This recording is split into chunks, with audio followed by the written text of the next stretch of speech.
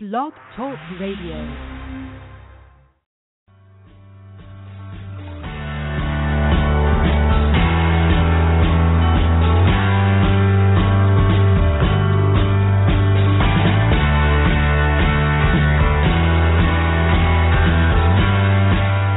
Welcome to the Natural Running Network.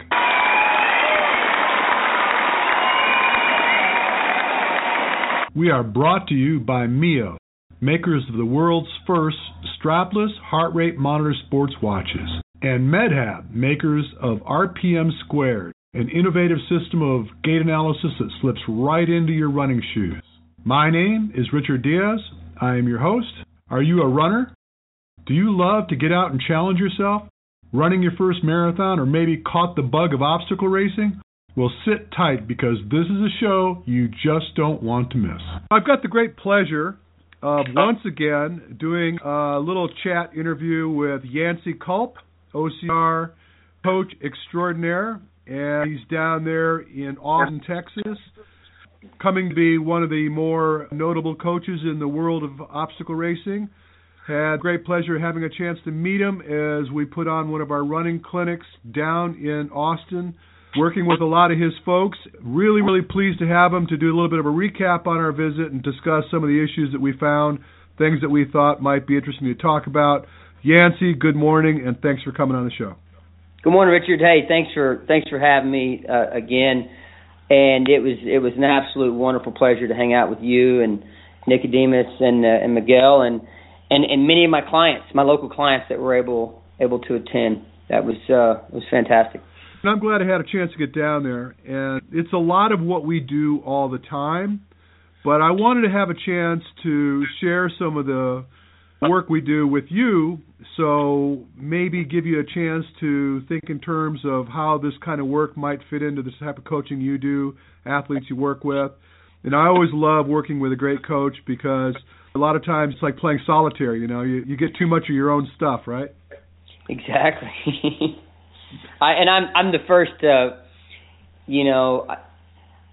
I don't want to ever get to a point where I feel like I've stopped learning. And the clinic was a wonderful eye opener for me. I went into it with this. I kind of, when I got out of the car that Saturday morning, I really want to kind of reset myself and open my mind the best I can. So I came into it, I think, in a very good place to receive instruction. And it was, sometimes in life you go to things. It might be a conference or a seminar, or convention or something. I always try to rate. Okay, let's go 1 to 10. How was that? And you leave some of those. You're like, I didn't learn much. And then some of them you leave and you're super excited. And I left those 2 days and I was super excited. Cool.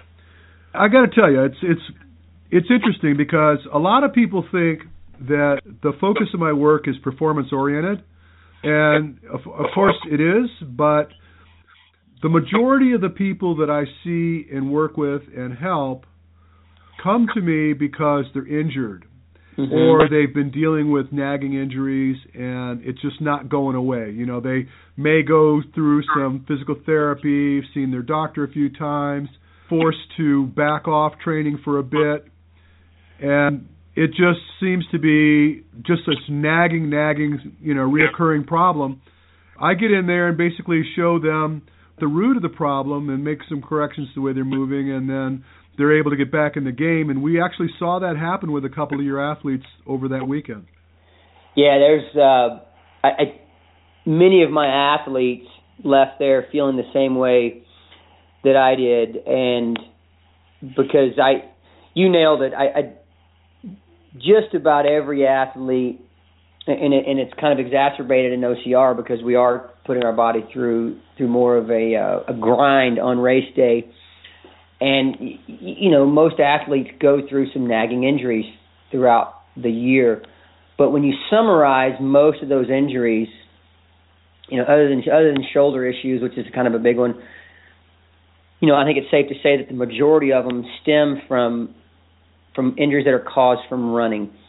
And, as we were doing our little prep before we came on, I mentioned for me, coming from the middle distance background, from middle school, high school, college, and all throughout, most of my competitive running was 5K and under. I think at my best, the 400 to the mile was kind of my best competitive range. So obviously we're not going to put as many miles on our body compared to an ultra distance or a marathon or a distance runner. So I've never really dealt with any injuries. My body's always held up. So obviously it wasn't something that maybe was on the top of my mind always. But I've done a few long races now, death race and World's Toughest Mudder multiple times, and some longer semi-ultra runs. And I was having some minor issues that crept in and never crept in before. And you really shed the light on a few things. When you put me on video, it's funny, I got to thinking, I doubt most coaches have ever spent time really critiquing themselves when it comes to what you critiqued that day. And I found that there was, you spotted a few little minor things. And I think one of the most refreshing things that happened that day, and it wasn't just me coming from a coach's perspective, it was the athletes. The clinic was 2 days long, but there was about 1 to 2 hour period where you very efficiently and in a way that was very easy to understand, you put some bullet point items out there and then had us do some things physically, and it just tied it together really well. And every one of us left there feeling like, okay, we can almost kind of coach ourselves now a little bit here. We'd like to get some follow-up, but wow, that clinic, I took something from there where I can literally put that into work every single day. And so, yeah, it was a very impactful moment for me. I have to share with you that yesterday morning I had a couple OCR athletes come and do a private session with me. And these were people that have participated in my clinics in the past. This was like the next level. So no more baby steps, no more ABCs. We're going to put some work together.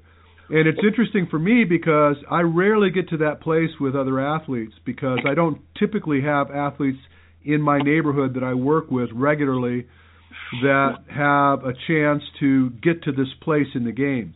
It's a big, big difference when you're no longer having to talk about those deal points about the way they're moving. You're no longer having to guide them through some of the mistakes they're making. Just getting on to the work. It was just really, really fun to see a couple of these athletes. Actually, it was Courtney Knapp and Mikkel Jackson. And we just got to work. So I got them on the track, and I had them doing some heart rate-specific lactate tolerance drills, had them run a 5K, and just orchestrated the thing where all I had to do was sit back and watch, and they absolutely nailed it. The beauty of that is knowing that at that point in the game, when they do throw down and they do put in the work, that they're doing it without anything that's causing them any harm. So they can just unadulteratedly go after the work and come away from it, listening from the work, but not beaten down from having done something that injured themselves. Exactly. I like to try to, with my clients, I like to try to throw some impactful information, kind of something that's like, wow, kind of a punch, like a smack you upside the head moment, and your eyes open up. And I was crunching some numbers, and you brought up Ryan Hall and his vertical oscillation, and I was crunching my own numbers, and I had my wife shoot some video on me, because one of the things I felt when I went out for a couple runs after your testing is like, when you kind of look out and you're looking at trees and bushes and various things, and you kind of feel your up and down movement, and I just had this sense that it wasn't quite as much, and sure enough, I don't know exactly what it was before, I just know it was more, and so I'm kind of shooting some numbers at my clients, and I over the course of a marathon. So for all the listeners out there, maybe you've never looked at it this way. So I crunch these numbers, and over the course of a marathon, if you're going up 4 inches and down 4 inches, that's 259,200 inches up and down. Let's say you cut that down to 2 inches up, 2 inches down. You're now looking at 129,600 inches up and down. If you look at that for feet, 4 inches up, 4 inches down, that's 21,600 vertical and up and down feet versus 10,800 feet. I think it's safe to say that the majority of even competitive runners have never, seen a number jump off the page like that. And, when you first talked about Ryan Hall, it was kind of like, wow, surely that can't be accurate. But I'd never put pen to paper and said, wow, no, it's exactly like that. That's a massive number. You're talking about saving 10,800 feet of unnecessary up and down motion with making some minor changes that we did. So that was crazy to me when when I saw that on paper. Yeah, well, I guess to be more clear on what that whole thing was about, I saw a video clip where they were analyzing the amount of up and down motion that Ryan Hall would exhibit as he was running. And this was early on, and I have to tell you, since I saw this, his running has improved dramatically. Apparently somebody brought it to his attention and he went to work on it, but they figured out that he was giving way about 3 miles in a marathon to vertical oscillation. So rather than being 3 miles ahead, he was going up and down to the tune of 3 miles. They also put it into context. They said it was like running to the top of the Empire State Building and back down was the amount of loss that he created in a marathon distance. Well, so to wrap that up of why I would bring that up is I think many coaches, including myself, have been guilty at various times throughout their training world, their training life, you have an athlete that's just unbelievably gifted. And let's take Ryan Hall. And so you kind of focus on performance and, wow, look at the times, and let's how fast can we get this guy or girl? And like you said, it sounds like somebody finally said, hey, this is a phenomenal gifted athlete, one of the best of all time. Let's look at tweaking this, and maybe his efficiency and his injury rate and everything improves. From the Michael Johnsons in the 1, 2, 400 meter world to the Ryan Halls and the ultra distance, things are magnified even more the longer. As far as injuries go, I think they're magnified the longer the distance gets. But as far as pure performance, the shorter the distance, a fraction of a second now is making a dramatic impact. So it really doesn't matter what distance you run. What your specialty is something that I'm going to do my best, at least with my clients, to make sure they do. You mentioned something that was I think it was a good way to put it, was let's say you say, okay, I'm going to do one fewer race this year. So you take registration, hotel, and an airline ticket. I'm going to do one fewer race. That right, you've just, now you have the money to invest in maybe it's once a quarter, whatever it is, however they're able to work with you and I, moving forward and tie it into their OCR training. You now have the money to invest, and you've sacrificed one race, but hey, let's keep racing when we're 60 years. Let's be racing when we're 60 years old, because we're not dealing with some of the injuries that we would have had. Well, the unfortunate thing is, oftentimes, because of the love of the sport or the peer pressure, girls end up racing when they shouldn't be. And they never seem to find the time to get back to making the corrections so that they can get back to health, get back to a better body, and perform at the level that they're capable of. Because they never seem to get the advantage that their body would provide them if they gave it a chance. Mm-hmm. Yeah. And so for whatever it's worth, whether it be investing in coaching with us or what have you, taking the time, and by the way, this in my opinion is the time.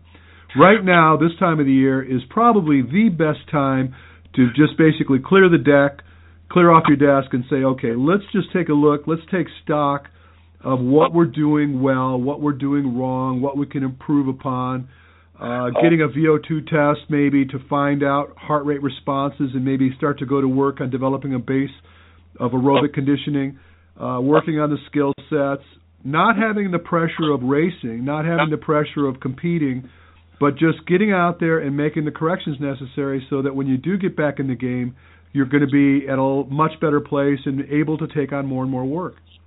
No, it's you nailed it. It is the time of year. I know I'm not the only coach doing this, but I've got my athletes in an aerobic base building cycle, training cycle. There's very few to no races on the schedule, and it is a great time, and that's what a lot of our. So there's not a lot of fast, explosive work going on right now. We're spending a significant amount of time on the aerobic base. So, yeah, I agree with you on that. Do me a favor. Talk me through what a typical day would look like with one of your clients when they're doing one of your workouts. This time of year, or when we're sharpening up for a certain race, this time of year, if we do, I think the biggest difference in if I'm training a traditional track athlete or just a pure runner versus OCR, the running is going to be very similar. But what we are trying to accomplish in the world of OCR is like my little grip and pull strength trainer that I developed, for example. What that allows us to do, let's say we go out for a 90-minute run, or I'll say a 60-minute run. What we're going to want to try to do is work in some actual obstacle-specific strength training into our run. We might stop every 10 minutes, and quickly, we want to avoid any significant break periods. We want to be able to. It might be a tree limb, or it might be you throwing the trainer up over the tree, and we're going to knock out some pull strength work. We may do some lower body strengthening, about 90 seconds to 2 minutes of training, and then we're back on the trail where we don't allow any drastic deviation in where our heart rate was on our aerobic base building run. There's a million different things we can do during that run, but that's kind of how a basic workout would look compared to somebody that's a Ryan Hall, for example. He has no business going. He's not going to go out there and work that stuff into his running. So even in our aerobic base building period, we're still kind of working on the adaptation that's needed to. So what kind of happens out on course? This time of year though, I'm really big on I want them to tie everything together. I'll say at the end of every workout, make sure you tie all this together. We can do some of these exercises, but we come in from that run, that 10 minutes, let's get our exercises in, and let's go back out. And I don't want to see a drastic deviation in heart rate. I want us to get that 60 or 90 minutes in with that consistent heart rate. So the whole energy system, everything that needs to happen in that Krebs cycle and the energy system is happening for a long period of time versus short bouts of time. So that's a basic look at one typical workout that I would throw at them from time to time. So in essence, what you're saying is you'd have them do 10-minute intervals of running at a base heart rate along with some functional strength grip exercises. Correct. Okay. I think that's pretty typical, and I think you're spot on with that. I would not deviate. I would have people always engage their strength training, especially now, and dependent upon what their capacities were with their heart rate responses, I would try to focus on good recovery during the work so that you just don't hammer out the run between interval sets of exercise. I would have them kind of try to keep things under control, especially when I have people do hill repeats and the like. I always have them bring their heart rate back down at least to about 120 beats per minute, and that usually is dependent upon whether I've tested them or not. But I always have them come back so that they can clear some of that lactate out, get their body used to moving that waste out and getting back to capable of doing the work. Yeah, one of the neat things that you see happening when you take a athlete coming from just a pure track and field background, distance running background, and let's say we take an athlete, Hunter, Isaiah, Ryan, or Rose, and Amelia, any of them that have been working in the obstacle course race world for a while.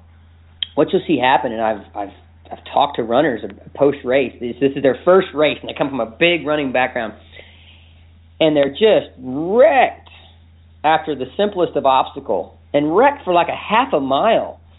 And you and I know that, wow, that runner has an amazing aerobic base. He can run a 5K faster, a minute faster than any of the guys or girls we just listed, but they're wrecked. And it's really neat what happens when you start tying in. We're creating obstacles in that aerobic base building run. In certain times it might be a tempo pace run, and there's certain times it might be around the 75 to 80% of max heart rate. And you take that athlete and you incorporate that stuff. We're still accomplishing the same thing we would have accomplished if we just went out and did the long run, but we're throwing in, and I think some of it's even mental. But there's absolutely a physical dynamic going on there, as far as one of the key things in obstacle course racing is your ability to. I preach this so much to my athletes: is the moment the obstacle is finished, how quickly can we get back to a fast, comfortable running pace, smooth, efficient, fast, comfortable running pace? And that's where some of the pure runners struggle with it first, and they see themselves and they're discouraged. Like, how did this Hunter, Isaiah, and Ryan guy, or Rose and Amelia, that obviously they don't look like an Olympic trial 10K or marathon frame, how did they beat me by 3, 4, 5 minutes? Well, that's one of the big reasons. Well, let me share with you. I'm just sitting here thinking about it, and it made sense to me in my own little mind. A typical runner, I'll give you a really good example, someone like Nicodemus Holland. Here's a guy that can run 200 miles without sleep. I mean, simply just go out there and tear up a bunch of mountains and do it without any sleep. He's got an aerobic engine that's just so efficient. He went to a World's Championship at Lake Tahoe, and that 14 miles just beat him to death. Yeah. And I'm coming from him now. This is basically what he told me, because he couldn't believe how anaerobic he was over the course of that whole event. And so here's what happens when you're regionally creating waste. So in other words, you're running along and your muscles in your legs are generating a lot of this lactate. Typically what occurs is your body goes into what's called the lactate shuttle system, and it'll push that lactate into regions of your body that are quiet. So your chest, your back, your arms, areas that are not typically under load. And then that lactate will reside there and or allow it to be pushed back into your liver and converted back into a usable energy source, sugar, or you respirate it.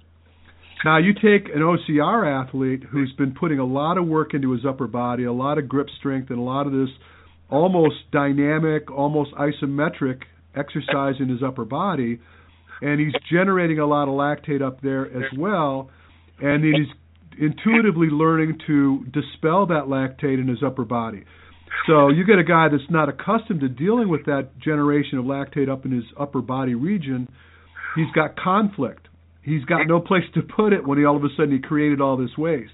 Yeah. So this ends up being the problem for them. So you can't divorce the upper body strength or exercises while you're developing your lower body, because it just won't work. You need to find those solutions metabolically while you're moving. I'm sitting here kind of ferreting through this in my own mind and trying to figure it out. But in essence, what I think physiologically is that in the absence of having that experience with that upper body strength and upper body tension, you just don't know how to contend with it when it comes about. Yeah, it's so true. And that's, a little bit of method to my madness of just racing so much over the past 5 years and trying to race as many different kinds of races and see as many obstacles as I could see is, you would have been doing the same thing. When we finish that race, we sit down and we're analyzing things just differently than the typical runner. I'm trying to take detailed notes on exactly what happened. How did my body feel, and what areas did it feel it? The half mile of running after that obstacle this new obstacle that Spartan, Battle Frog, or whoever threw at me, that just wrecked. I just felt different, or I struggled more after that obstacle. And when you look at the obstacle and you really break it down, you start to understand why. And then, obviously, that can tweak your programming a little bit. There may be a little more of a certain exercise that you throw in that 2-minute break on your 60-minute run. So those kind of things are, and I know you know this, you and I talked about this, it's not about, being a good obstacle course racer or a top level obstacle course racer it's never going to be about just going and crushing yourself in a workout. If we're going to spend an hour a day, we really want to maximize that hour. And if I throw this in versus that, maybe that half-mile run after that obstacle, I'm going to be 18 seconds faster over that half a mile. Well, let me tell you something. If you're talking about finishing top 10, that's dramatic.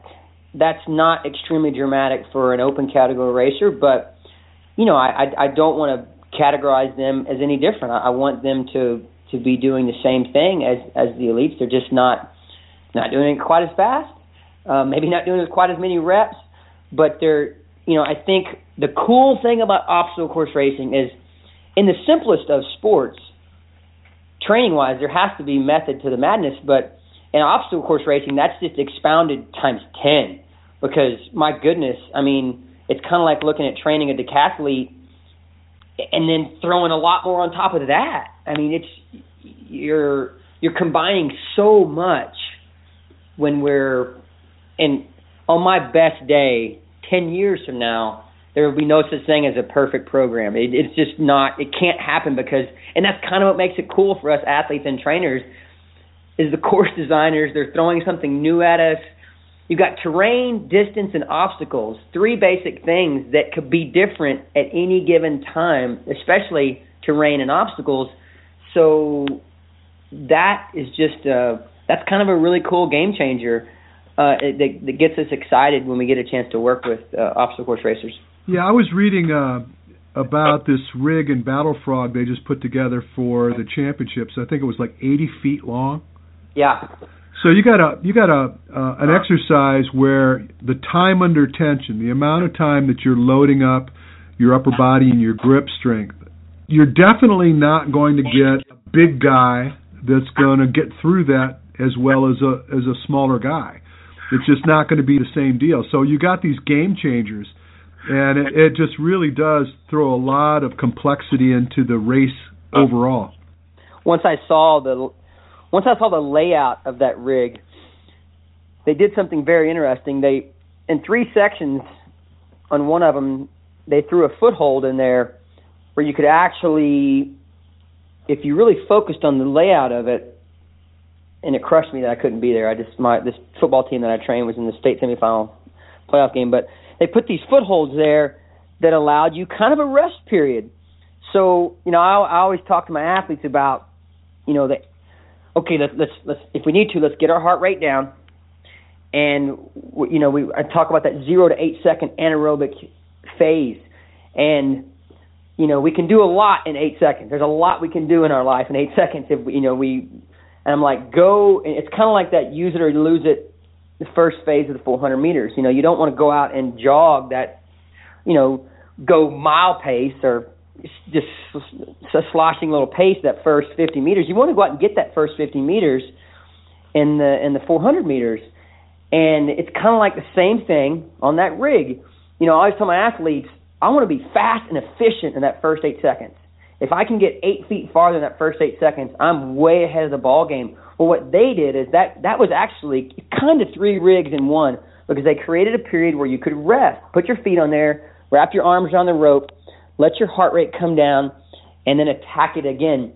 I wish I could have seen it well in advance, and I would have coached my athletes. We'd have had a little longer session of talking about that rig.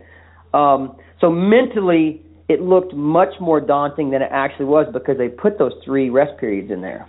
Yeah, I guess the question is whether you would actually take the rest. Yeah, if you can get really comfortable in a rest, if for example, on a rope climb, if you have a really good footlock, I mean, you can really rest. And for something like, for that rig, it's so long and your hands are going to be on so many different holds, and you're going to be on that rig way past that 8-second, anaerobic period. So I think some of them were able to. I actually coached one of my athletes through one of the rigs. We talked 3 times on the phone, so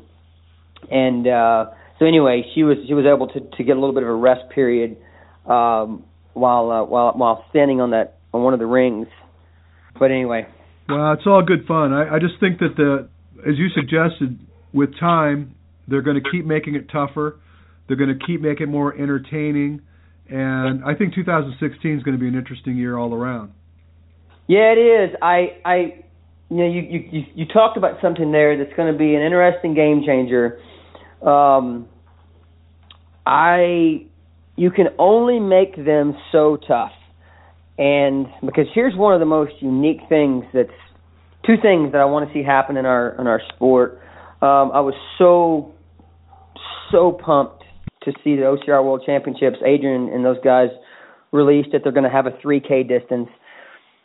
So important, because now that immediately made us more legitimate. If you look at the world of track and field and swimming and a few other sports, where now we start talking about, as well as I do, you can't take an athlete and completely unwrap their genetic package and give them a brand new genetic package. It's just not going to happen.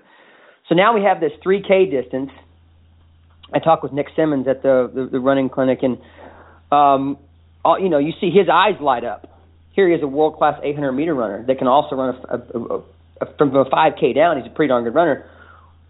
His eyes are not going to light up at a 10 to 15-mile race, period. He doesn't matter how long he trains, he can't come in and win a 10 and 15-mile obstacle race, but he can come in and win a 3K race. So now you start talking about opening the eyes of elites in other sports, and they have these options.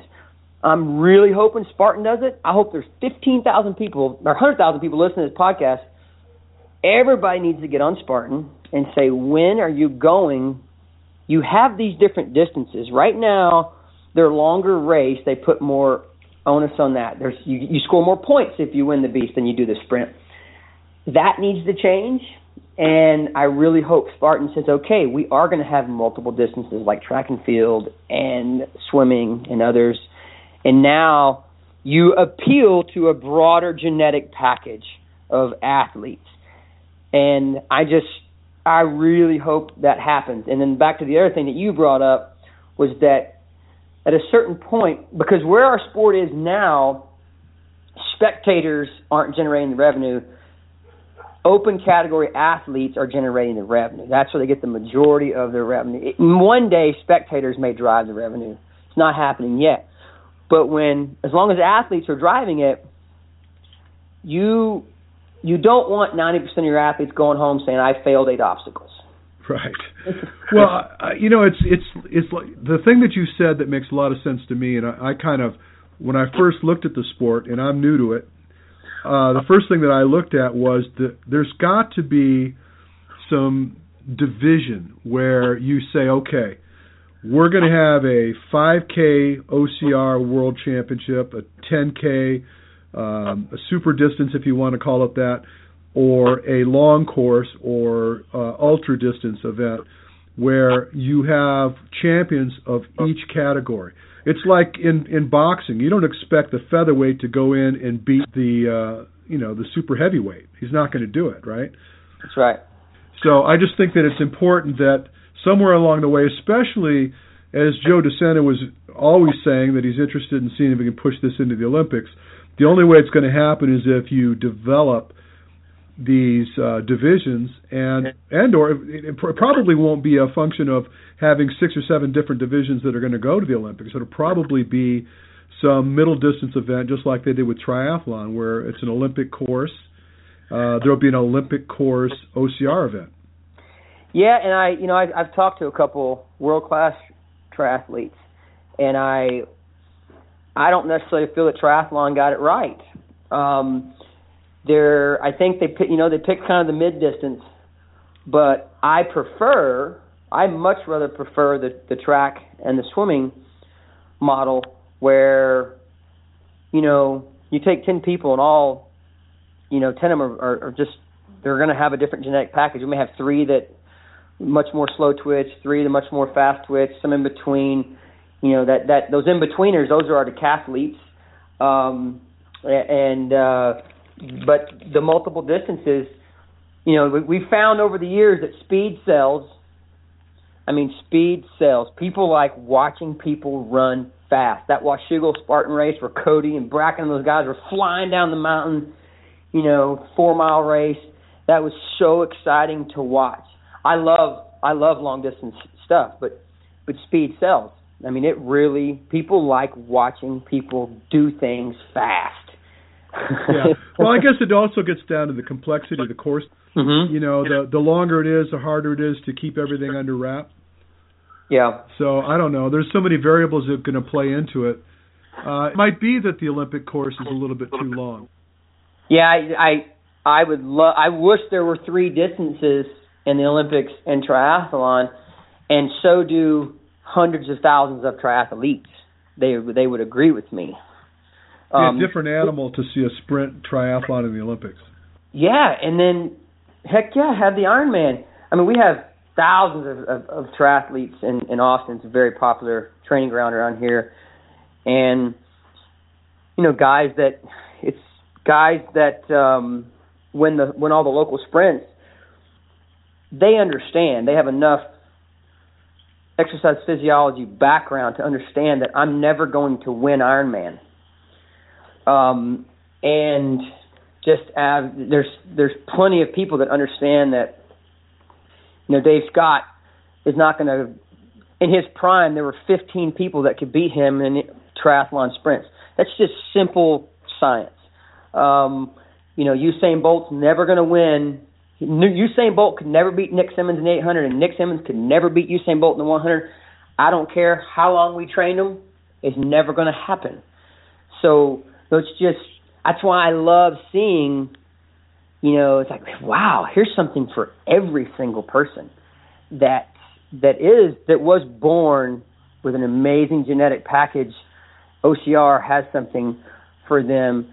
That may not happen for a while, but I'm telling you right now, that 3K race, my thing with OCR World Championships, I was like, you guys got to promise us that the media attention, the podium presence, the prize money, everything's going to be 100% equal to the longer race. If you do it any other way, it's childish. We've got to, if we're going to say we have a 3K championship race and then this 10-miler over here, you've got to make those have to be presented as equal races. And now all of a sudden we've really got something. Yeah. So in essence, what you're saying is that currently the longer races have more prize money. And I'll use Spartan as an example. For the last 2 or 3 years, if you win the Beast, it's 300 points. Next week, you go win a Super, it's 294 points. The next week, you win a Sprint, it's 288 points. What about the cash? I'm not a fan of that. The cash is the same, but the points, but again, the cash for that specific race is the same, but you could win 5 sprints, 5 high-profile sprints, and somebody could get a first, 2 seconds, and 2/3 in a Beast, and they're going to beat you even though you won 5 races. So I think that needs. I'm a Spartan bandwagoner all the way, but that's one thing that I think definitely needs to change. What about the burpee out versus losing your ticket like they do in Battle Frog? Well, I've said this before to Battle Frog. The model right now works okay because they've got 1,000 people running through their course, but logistically you're going to set up these rigs and all these obstacles. And if you snapped your fingers and had Spartan numbers and you had 8,000 people running through that course, because what happens is you end up having 20, 30, 40 people at OCR Worlds and Battle Frogs sitting at certain obstacles and waiting. And that's 2 things. One, it's not good TV. It's going to look, people on TV are like, what in the world's going on here? But two, you create major situations now you're having to say, okay, we need to build a second rig over here identical to this rig so we have good pass-through. It's, if you got 12,000 people in a day, that's a lot of people passing through that course. And Battle Frog, OCR World Championship doesn't have to deal with it because it's a qualifying race, and you're never going to see 18,000 people the way Adrian has it set up, which is that's just a phenomenal race. If you pick one race to attend next year, Richard, it's up in Toronto, north of Toronto, about an hour and a half north, up in the Blue Mountains. That's just such an epic race. 20-something countries, but anyways, it's a tough decision. I think there's no way you'd ever see 30 burpees as a penalty in the Olympics. I'll tell you one thing I give to Spartan though is that they single-handedly created a fitness movement that swept not just this country but swept the world with that little burpee. Yeah. They gave it a new life, and it took hold and ran. So, maybe it's not the penalty that stands forever, but they darn sure were genius in creating a fitness movement around it. So we basically have three. We've got World's Toughest Mudder, who does a running distance. I like that because it's very black and white. It can't be cheated. It's just very black and white. They're always long enough to where you don't want to fail that obstacle and go do that 600-meter run. That's kind of a nightmare for an obstacle that only takes you 4 seconds to complete. The burpees there's always going to be a little gray area. You have to have detailed, strict testing. And then Battle Frog, it's like you make it or you're done. I personally love that. I love OCR World Championships or Battle Frogs. You make it or you're done. I'm a good obstacle guy. That's one of my strengths. I'm really good at completing obstacles. I worry that we have thousands of people going home every day and, man, I failed 8 obstacles today. And here's the one key thing with this, and I think this is a big game changer. You and I could take 90% of those open category athletes, and this is not a knock on them. I've just trained enough people in my life. And some of those rigs, monkey bars, some of those obstacles that Ryan Atkins and others just blow through with, zero problem. I'll tell you right now, Ryan Atkins does not have any issue at all on that Battle Frog course. That last rig at Spartan, he does not have any issue with it. We had a few beers and went back down to the course in Tahoe, and I said, Ryan, let's see how many times we can go down and back this rig. That was the longest rig in obstacle course racing history at its time. Ryan Atkins went down, back, down, and halfway back down. Trust me, he doesn't have any problem with the obstacles, but I could take 90% of the people that do, and there's a large percentage of those that no matter how I train them, there's a good chance they may not ever complete all those obstacles.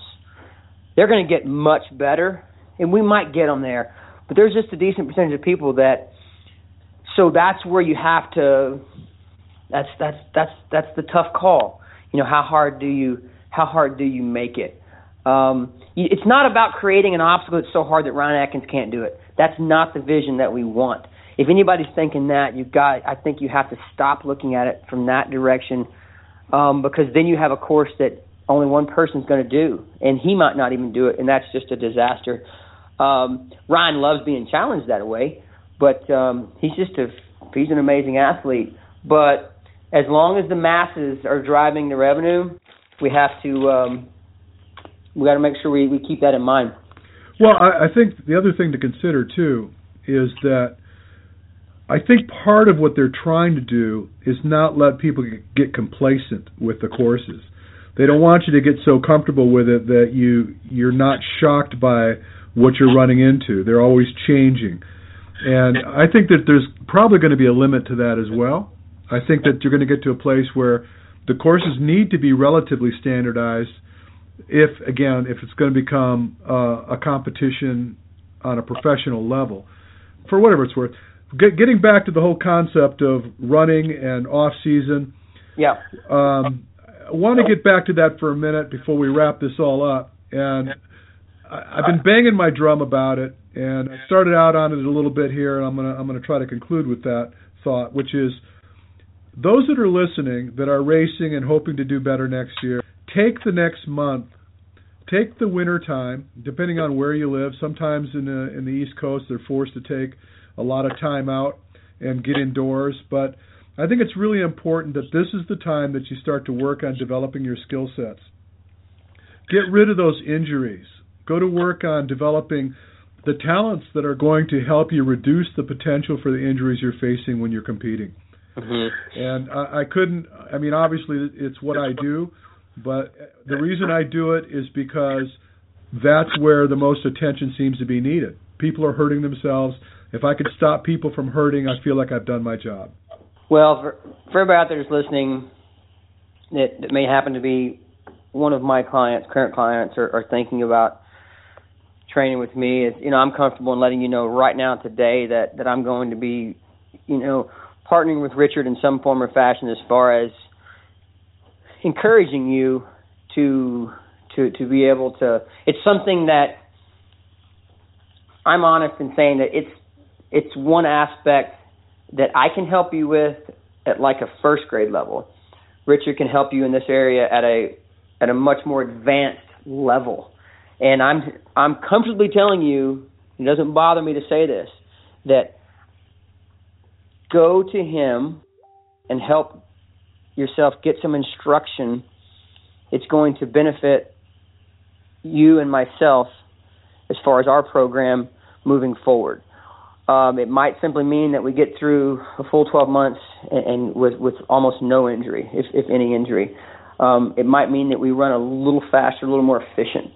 But no matter what it means for you, myself, personally, I received benefit. I benefited from the 2 days, and I left there excited and I'm 43, so for me to still be, to get excited about running faster is pretty cool. So I can only imagine for somebody in their 20s, 30s that has their competitive career ahead of them. At my age, I'm having fun hanging on. But it was weird. I almost felt like, wow, maybe I'm not hanging on anymore. Maybe I'm going to be able to. I just subtracted some years, maybe. You're going to get faster. Yeah, I really feel that I'm excited about that, and I'm actually a little more excited about. Because I know it's not my genetic wheelhouse, but I get excited about going out and doing a 50-miler. I'm a tad more excited about that now, and testing out. Wow, I didn't have 2 weeks of knee tendonitis afterwards.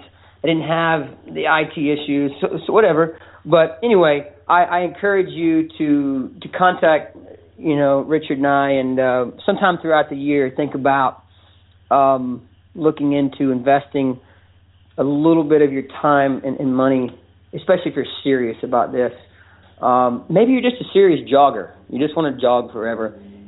If that's you as my client, I still encourage you to take the time and look into this. Okay, I don't want to kick a dead horse, but I do want to say this because I think it was interesting. When I met Matt Campione, Matt came to me scheduled for a private session and a VO2 test prior to doing the run clinic on Sunday. He came to me, first thing out of his mouth was, look, Richard, I don't think I'm going to be able to do this test. I injured my hamstring, and I just don't think I'm going to be able to run. So we spent probably 15 minutes taking a look at the way he was moving, making some adjustments to the way he was moving. He was able to run for me at 11.5 miles per hour on the treadmill without pain. He looked like a deer in the headlights looking at me. He goes, I can't believe that I was able to run that fast without any sensation of that hamstring whatsoever. Mm-hmm. And all we did was shift the position he was in while he was making contact with the deck when he was running.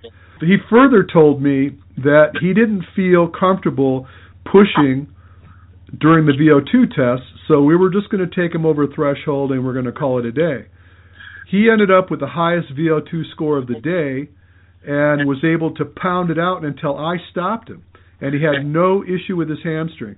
He was the whole weekend he was blown away by the fact that he didn't have any problem with his hamstring after having spent about 15 minutes getting that sorted out. So to me, that's a home run. I like to talk about things like that because I was able to save him from hurting himself further. And that's more important to me than someone coming to me and saying, well, I got a PR. Ultimately, what will happen is he will end up running faster because it's a matter of physics. He's putting himself in a better place. Inertia is going to be on his side as opposed to working against him. He's going to be a better runner. And I wanted to say this, too. I noticed a post that you were contributing money to Tim Sinnott's medical bills. And that touched me that you were doing that. And I wanted to chime in and say this. For the next couple weeks, leading into Christmas, if someone contacts me and says they want to do some work with me, I will contribute 50% of the money they pay me towards that payment, or just show me that you paid that much to the GoFund account for them, and I will credit you that difference.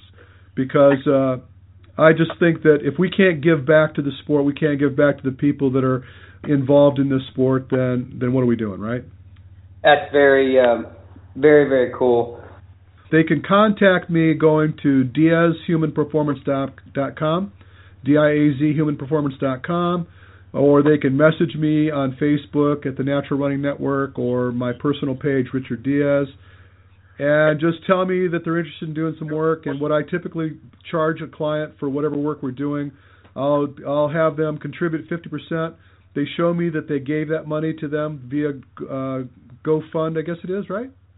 Yeah, that was Maddie Gregg. Amelia and Maddie started that. And if you go on Facebook and just look at